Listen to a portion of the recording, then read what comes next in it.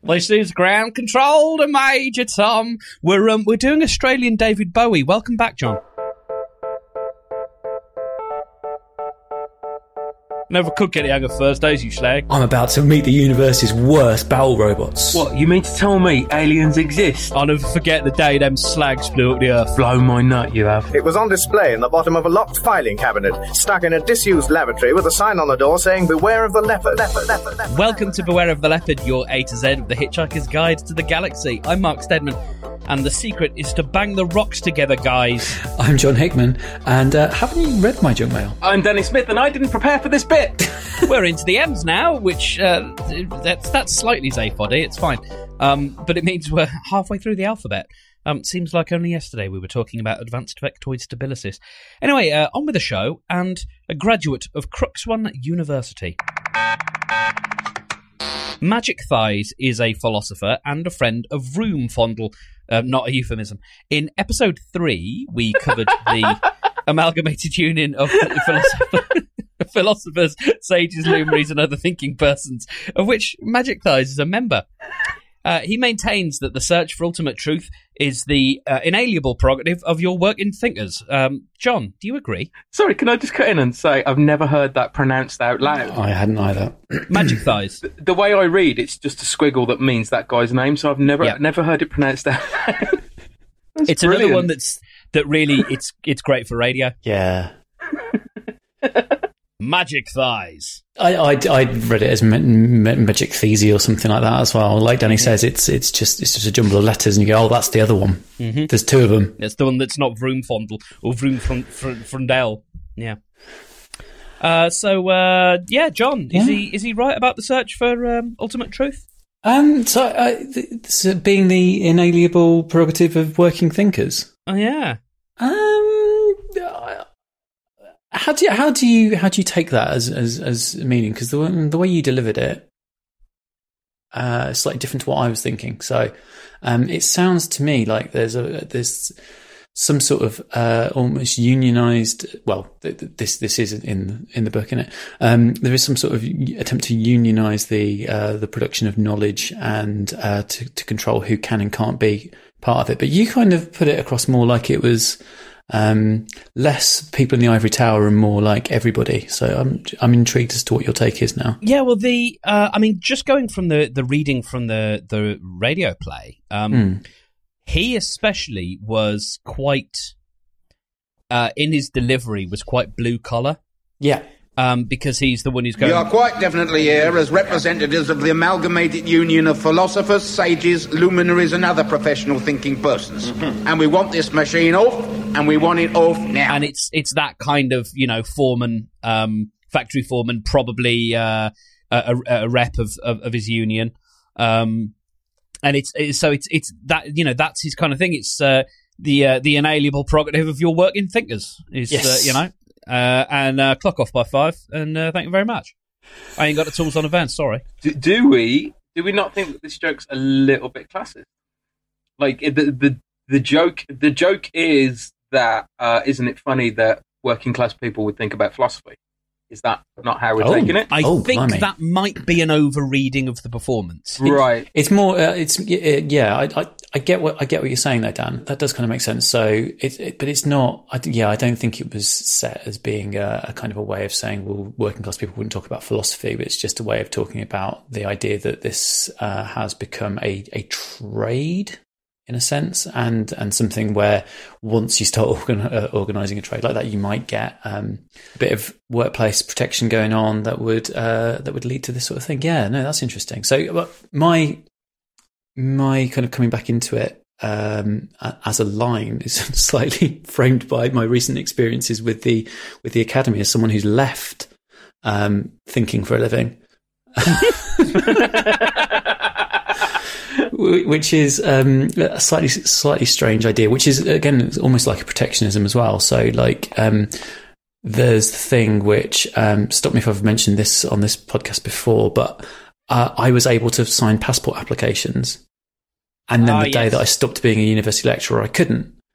And then I continue to have the same brain that I have, but somebody messaged me the other day and went, we got this thing and we're going to pay someone to do it. Who's the best person who'd like you to do this? And I was like, well, I'll do it, and you could pay me. And they're like, yeah, but you don't work for a university anymore, so you don't count. I was like, I haven't lost the skills. I can still do the things. Yeah. But so thinking for a living is a very, very, very protected system already. Were they like, we don't need a craven capitalist. We want someone that's working for the good of the world. No, they just wanted me, but with paperwork. It's like when you buy a dog down the pub. And they go like, oh yeah, it's a breed, and you're like, that experience we all have. Got any paperwork? Yeah. And they're like, well, no, hasn't got any paperwork, mate. So my cat came from a cat shelter out in Quinton, and she's clearly, as well as being a comedy character in her own right, she is clearly a breed cat. But because she doesn't come with any paperwork, she's no longer a breed cat, because she's essentially not a bona fide gentleman.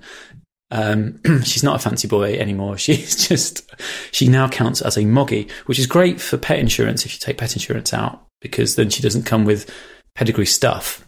When we got the puppy, the puppy's dad is actually like a fully paperworked up pug, right? And it's got like a lineage and stuff. And the person that we got it from was like, do you want to see the papers? I was like, what do you mean papers? And she explained like that, like they have official certificates. Yeah. I'm like, you don't need a certificate to be a dog. Like, I'm pretty sure you just have to be not any other animal. He had a certificate for being a very good boy.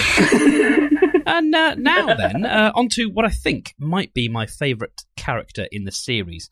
I think I haven't said that about anyone else. One of the many major problems with governing people is that of whom you get to do it, or rather, of who manages to get people to let them to do it to them. And so we find a succession of galactic presidents who so much enjoy the fun and palaver of being in power that they very rarely notice that they're not, and somewhere in the shadows behind them, who? Who can possibly rule if no one who wants to can be allowed to? That man lives in a shack. He has a cat he calls the Lord. He enjoys the odd drink, the odd smoke, and not very much else. He seemingly makes decisions that affect the entire galaxy, and in the radio series, he's voiced by Stephen Moore, who also plays the Whale. And I think there's a good deal in common between both characters. Danny, do you see what I'm getting at? No. So... I'm sorry, every time you're going to ask me that, I'm going to say no. Especially if I've talked for 7 minutes straight. It's always more fun. In a lot of ways, it's one of our best jokes, is Mark asks a question and we all go, no. But what I'm going to talk about is this. Yeah, I spend an hour writing the script and gathering all the topics and trying to think of really good questions, and then my co-hosts come along and just take a big shit all over it. Yeah, this is like that. Sure. It's nice to find a rhythm about halfway through. It's nice that we found. So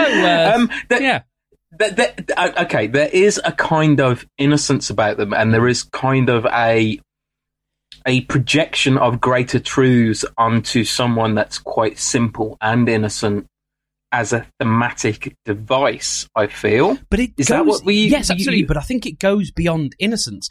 They're both almost completely, I don't know if inured is the right word, but they are completely separate and devoid of any knowledge of the world in which they exist. I'm not saying that there's an actual connection between, a real well thought out connection between Stephen Moore having played both characters, but I think there is a nice common thread in that both of them appear in the world, and one of them, the world impacts on him, and the other one has impact on the world, but neither really know what they're doing, what anything means, and I think that's quite interesting. So, because obviously it's been a while since I read Hitchhikers, but I seem to remember the man in the shack. The only reference he makes to running the universe is that people turn up, ask him questions, and then he answers and they leave. Mm-hmm. Right, so how contextual are these questions? How much thought, delivery are they putting into these questions? And if they do, aren't they the guys that are running the world? If they go, oh, right, this bad planet is invading a nice, good planet, should we defend them? Mm-hmm. His answer is obviously going to be yes. But if he says, like, some good planet is invading a bad planet, he's going to go, no, that's bad. Ah, so it's all in the framing of the question. That's interesting. So aren't the advisors the ones that are really running the world? And isn't this more of a question of responsibility? Everybody is avoiding responsibility, trying to take as much power as they can, but without actually having responsibility. So they can load and lead the question as much as they want, and completely weigh one side down, and then absolve themselves of responsibility. Absolutely. So at this point, even the galactic president can go, well, we all know that I don't have any real power, right? And then when they track it down, the guy that's actually in charge of the universe can go, well, I don't actually know anything about the universe, so I don't have any real power. And as usual, the people that advise and influence are the ones that are in the shadows. This could be reading too much into it. But that's what we're here to do. Yeah. It's very interesting. I like The Man in the Shack, and I think you're supposed to like The Man in the Shack. And I think that's a wonderful turning of the head of when, like many sci-fi things, you find out who's really ruling it all, and they're utter monsters. And it's a man that's nice to a cat. Yeah. Which is absolutely wonderful. But when it comes to, I think the question of responsibility is a very interesting one. John, have you got any other readings of this that I'm missing? Well, I just now as you've been talking about the way people try to shift responsibility for the things that they're actually doing onto other people. Is Amber Rudd actually your MP, Danny? No. I know she's Hastings, isn't she? So just the thread that she did just before she finally got ousted, in which she said it was a four-part thread, and one of them was, I didn't see the leaked document, although it was copied to my office, as many documents are. That kind of like, no, that totally came across my desk, but no, I totally didn't look at it. Like, no, come on. That the whole of the last sort of 2 or 3 weeks, you've seen that kind of trying to shift blame and responsibility around, and we'll continue to see it for a very long time. I mean, if you follow any of the machinations of what's going on with people trying to oust Trump and Trump trying to stop people from ousting him, you can see that as well. All this nonsense with his fixer, his bagman, who's been doing all the stuff so that he doesn't have to, and they're pretending that he's a lawyer, and so then they can do client privilege, and he can, it's all, this is what people do anyway. And so The Man in the Shack is a nice observation of that devolving of responsibility, because, as you say, it's the person who frames the question. As we learn through deep thought, if you ask the question wrong,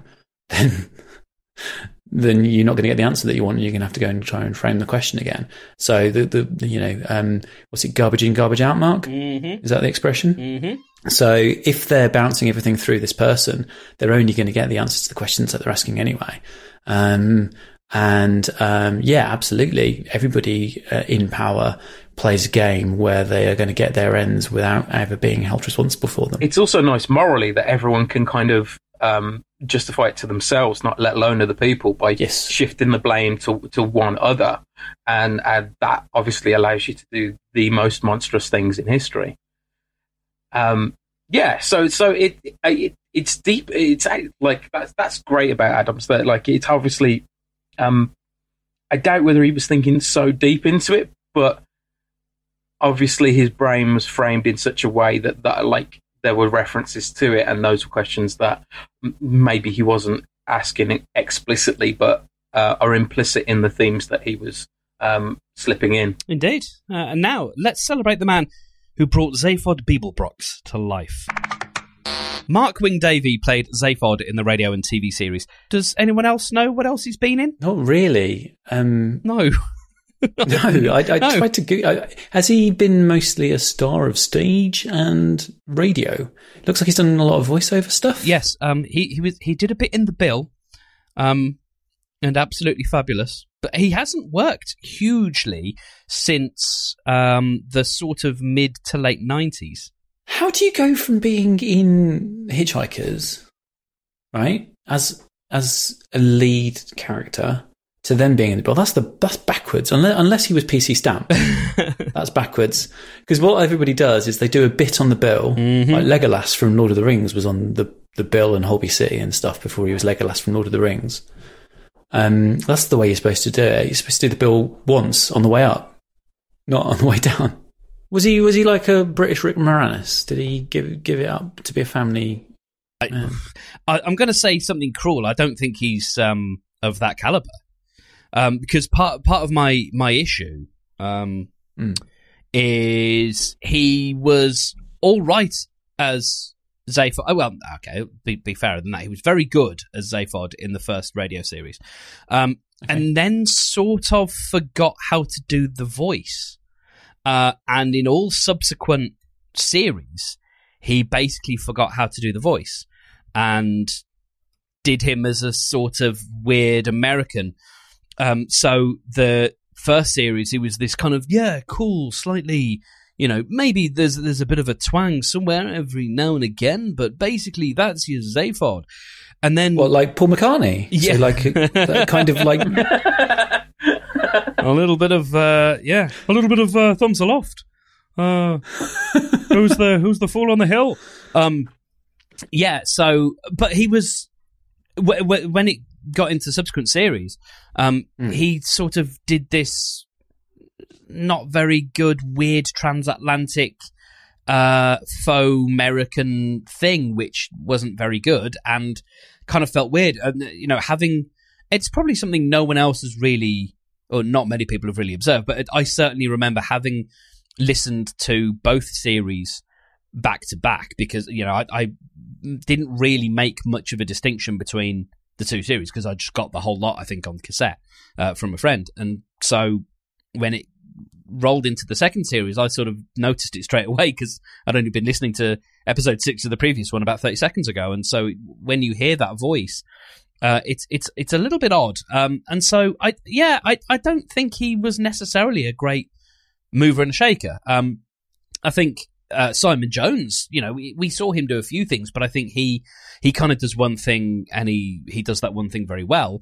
Whereas you look at someone like Geoffrey McGivern, who we've talked a lot about in previous episodes, is a good bit more versatile and has continued to work fairly consistently in radio and TV ever since. I'll never forget his role as John Thorpe in Juliet Bravo.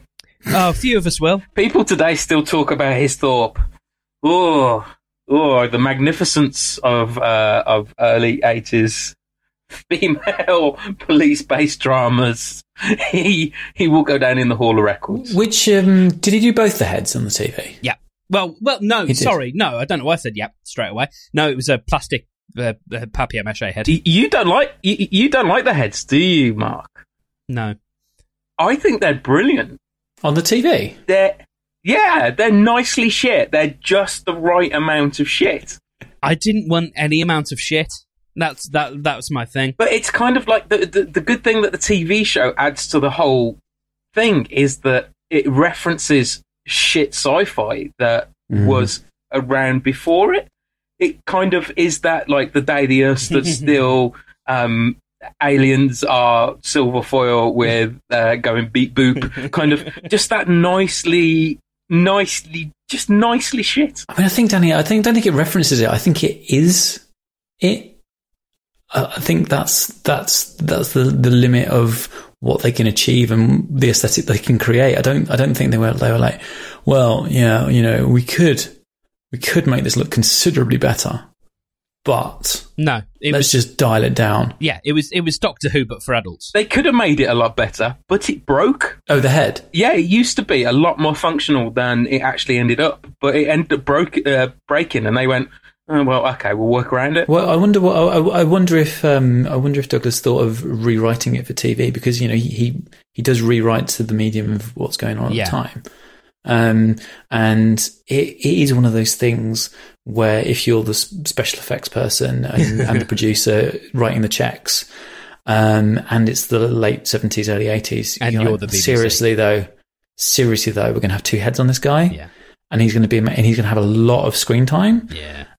oh, let's not do it. Let's give him another affectation. I think there's probably a way around it, though. You could do something a little bit like what they tried to do in the film, but it didn't pull off. No, it was terrible in the film. It wasn't even close. It didn't make sense. Instead of having a head that flips up, you could have implied, you could have put in with having wear a headpiece that has the nose and the thing on the back, and then do, anytime you want to do the anytime you want his other head to flip round, you could do some quick little shot that, some nice quick little animation that in our tiny little CRT screens in the 70s we wouldn't have noticed looked janky. But you could have done a flip round the head and maybe there's a slightly different voice or something. I think there were creative ways around it. But it possibly makes sense to what Danny's saying, that because they thought, well, we've got a really good solution for this, and then it breaks. It's like, well, yeah, we're not going to completely rewrite everything. Let's just crap on with a papier-mâché head. But the elegant solution to the problem was, we won't just we will just not give it as many lines and make it canon that it's quite sleepy. Yeah. It's like, I've got another head, but it's quite sleepy, so it won't talk much. That's a 4 a.m. solution. That is a night before filming 4 a.m. solution. That is necessity. Here's a question for you, Dan. In these days of retouching, remastering and redoing and doing over, and doing that sometimes selectively rather than actually remaking, would you go through, I'm going to ask each of you in turn this question actually, would you go through and do a frame by frame rebuild of the head? No, not at all. Not at all. I love it. Mark? No, I think you probably leave it as is. So Danny thinks the aesthetic of everything in Hitchhikers is A1, and he wouldn't change a thing. Wouldn't change a frame. There are some really good bits to it. So the tension between the bits that aren't as well done in retrospect look like references. Mm-hmm. To me, they look like references to bad sci-fi, which fucking it should be reference to bad sci-fi. It'd be sad if we didn't. Do you think the movie did enough of that then? Do you think the movie did enough 70s homogenous? No, not really. One of my criticisms of the movie was that it was a bit too slick. It was a bit too Hollywood. Yeah, it was a bit too Hollywood. It's a bit too bright in places. Like we know spaceships to be industrial, horrible things, and they've got fucking potted plants and stuff died about it. Which, okay, maybe a reference to a more corporate. It might be actually quite accurate. Like Jeff Bezos and your Elon Musk's going to have potted plants and coffee wallpaper everywhere, aren't they? Old Muskie, you mean? Yeah, old Muskie.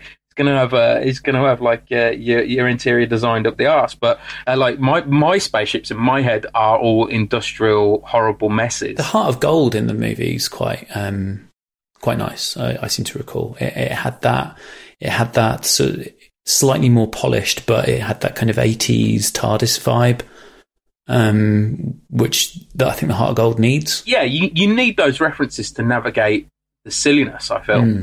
Well, now on to a quick honourable mention.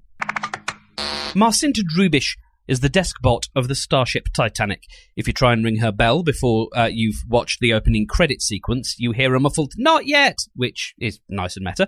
She's very rude until you manage to secure an upgrade to a better room. Since John Bounds is the only one of us who's read the Starship Titanic book by Terry Jones, perhaps we'll do some follow-up on a later show. But for now, look, it's Tim from The Office.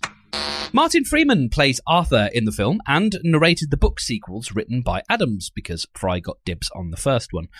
I liked him in the film, but as a result of his performance in the audiobooks, I've become something of a Freeman apologist. I really like what he did with them, but I know you guys haven't listened, so let's instead talk about his on-screen Arthur. I agree. I can't imagine any other actor that I'd want representing Englishness than Martin Freeman.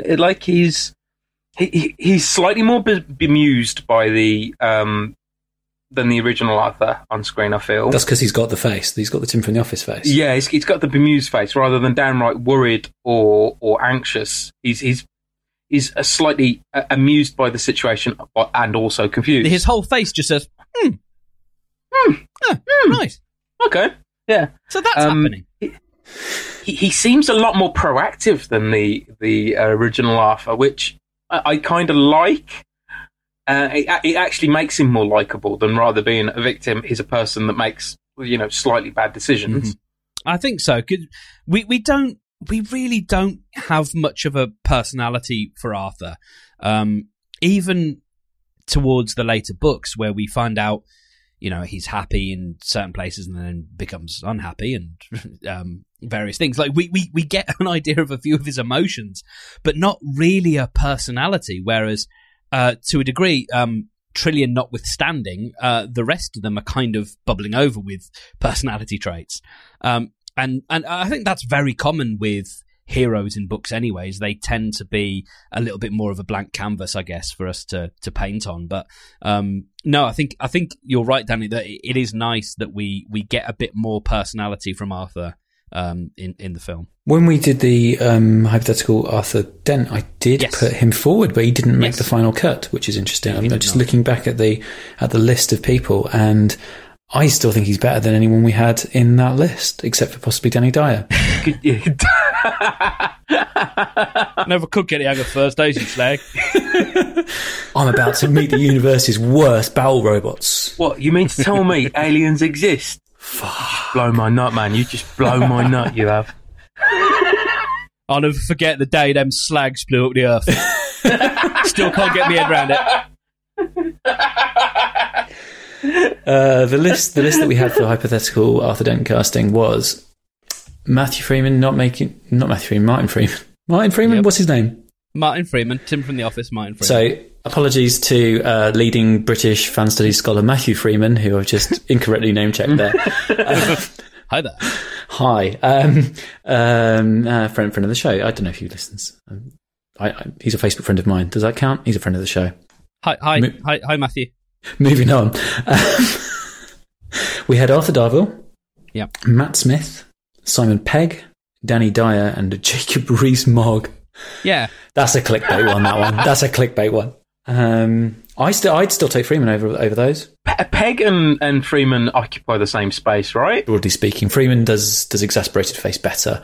Pegg looks angrier. Yeah, like in my brain, any role that each one of them are going up for could be replaced by the other one. I think Pegg can play slightly more, not necessarily alpha, but he has a personality type that's more leading. If you think of certainly the Shaun of the Dead, he's not an alpha male, but he is more of a leader, and Freeman is more of a follower. I think we should tell people to go back and listen to episode 1 if they've not ever listened to it, because I think that they'd be interested in finding out more about our Netflix casting. I completely agree. And you can also, if you want to catch up on any of the polls, you can go to btlpodcast.com and click on the blog, and you'll see, as well as some of our nice writing, you'll also see our polls.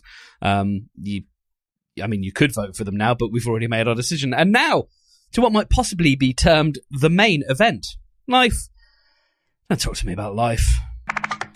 Marvin, the paranoid android, has a brain the size of a planet and flat-topped triangular red eyes.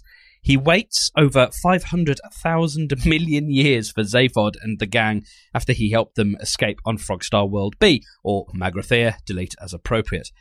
He lost one of his legs in the crash of the disaster area stunt ship and later landed on Squanch Zeta, where his other leg was taken by the cricket robots.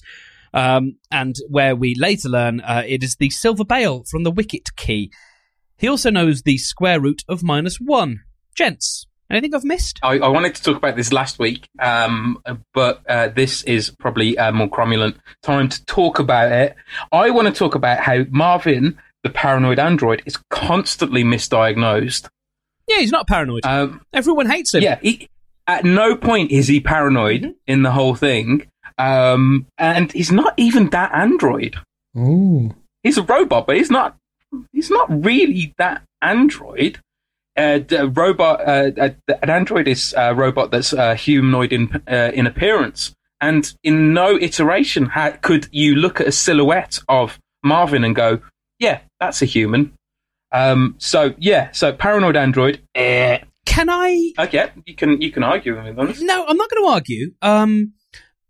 All I will say is, and I don't get to do this often, I wonder if we are reading a little bit too much into that. The name Paranoid Android has become a thing, and I think a lot of that is because some band that long-haired people like in the 90s used it as an album title or whatever. But I think it was actually only ever used once, and it was a Ford Prefect throwaway line. And there are actually quite a few other Ford Prefect throwaway lines. It must be Marvin. The Paranoid Android. Space And I don't think there's ever any... Because they call him a robot in every other time that they refer to him, I believe. They call him a robot, and he refers to himself as a robot. So I really think, actually... As much as I agree with you that if it were a diagnosis, it was wrong, I think it was just, those are two words that rhyme, and it's the 70s, Android, it's fine. Okay, I'm pretty sure also that he's referred to more than once as manically depressed. What are you supposed to do with a manically depressed robot? You think you've got problems? What are you supposed to do if you are a manically depressed robot? No, don't try and answer that. I'm 50,000 times more intelligent than you, and even I don't know the answer. Yeah, which manic depression was, at that time, the diagnosis for something that we call bipolar disorder now, which means that you swing from high to low. Absolutely. Marvin doesn't swing from high to low. No. He stays He doesn't stays swing low, from high so, to anything. He doesn't know. He stays at a very steady misery. And so, yeah, the only diagnosis that should stick is the depression. And I'm not sure that he is depressed. Oh. Maybe you're not depressed. Maybe everyone around you is a dick. Like, there's a difference between reactive depression, whereas you react to the circumstances that you're in at the moment and feel sad because of it and feel listless and like you can't do anything because life's pretty shit for you. Mm-hmm. And depression, where you get those feelings despite the circumstances of the world. Yes, and sometimes they overlap. Mm-hmm. But when you think about it, and it's all to do with Adams's really interesting questioning of like what it is to be human, what it is to have AI, what it is to have intelligence. Mm-hmm. And if you do have the brain the size of a planet and it's never challenged, you are going to have reactive depression. If you never get to fulfill your potential, you are going to have depression. If you live in a capitalist society that only works you to the minuscule amount to get what you need to live, you are going to feel like shit. Yeah. So he's not depressed. He's just incredibly smart and never challenged. And he has reactive depression at best. That is my thesis. I am willing to hear an antithesis. I was just wondering if that was your school report. He's not disruptive. He just needs to be challenged more. My school report was more like, he thinks he's an adult. He doesn't really respect the fact that I'm a teacher. Because I called my teacher by the first name when I was a kid. I was like, he was like, no, you don't understand the power relationship here. I was like, oh, yes, I do. Yeah, I just don't want to respect it. On the, I think one of the interesting things that we actually don't see a lot more of with Arthur is with Marvin is from the get-go, or from episode 2 when we first meet him in the radio series, he's really concerned about upsetting other people. And then that drops away. So he has this, he says, I'm not getting you down at all, am I? I hate to think I was getting anyone down. And that goes away, and he starts to become quite sardonic and rude and a little bit mean to Arthur. And I find that interesting and possibly plays more to what you're saying. I think undoubtedly we have put more thought into this than Douglas Adams ever did, but I don't think that makes the points we're making any less valid. Is that to do with sort of if you were going to wrap an explanation on it that isn't just changing because story, the kind of parameters of his mission are changed? So he's kind of like this he's the robot on board this newly commissioned spaceship, and that's got a thing to do, and then people come and disrupt it, and he's kind of clinging on to the protocols, and then eventually he goes, okay, those protocols are bullshit now. What I'd kind of like to think is that he made friends and you're able to be more yourself with friends rather than what you're expected to be. Yeah. Doesn't that make you feel a little bit better about the whole relationship? What ends up? How does Marvin end up at the end of the series? I really haven't read the last. Yeah. And he dies in book 4. He does when Arthur and Fenchurch take him to see the Quenulus Quasgar Mountains, to see the 40-foot high letters in fire that were God's last message to his creation. So Marvin sees that stuff because he's basically being held up by them. His eyes aren't working anymore, and then he crumples, and then he dies. Only recently been beaten by the robot in Rogue One dying in terms of upsetting robot deaths, to be honest. Well, that's about it for the show. Thank you very much for listening. Do let us know what your thoughts are on Arthur. If you've got anything else to add to the discussion, then you can tweet us at BTL Podcast. And while we're speaking of Twitter, you can follow Danny at Probably Drunk, John is at John Hickman, and I am at I Am Stedman. We will be back next week, and we will have some special announcements coming very soon to people who might be in our sort of local vicinity-ish. So, yes, stay subscribed. We will find you. Until next week, share and enjoy.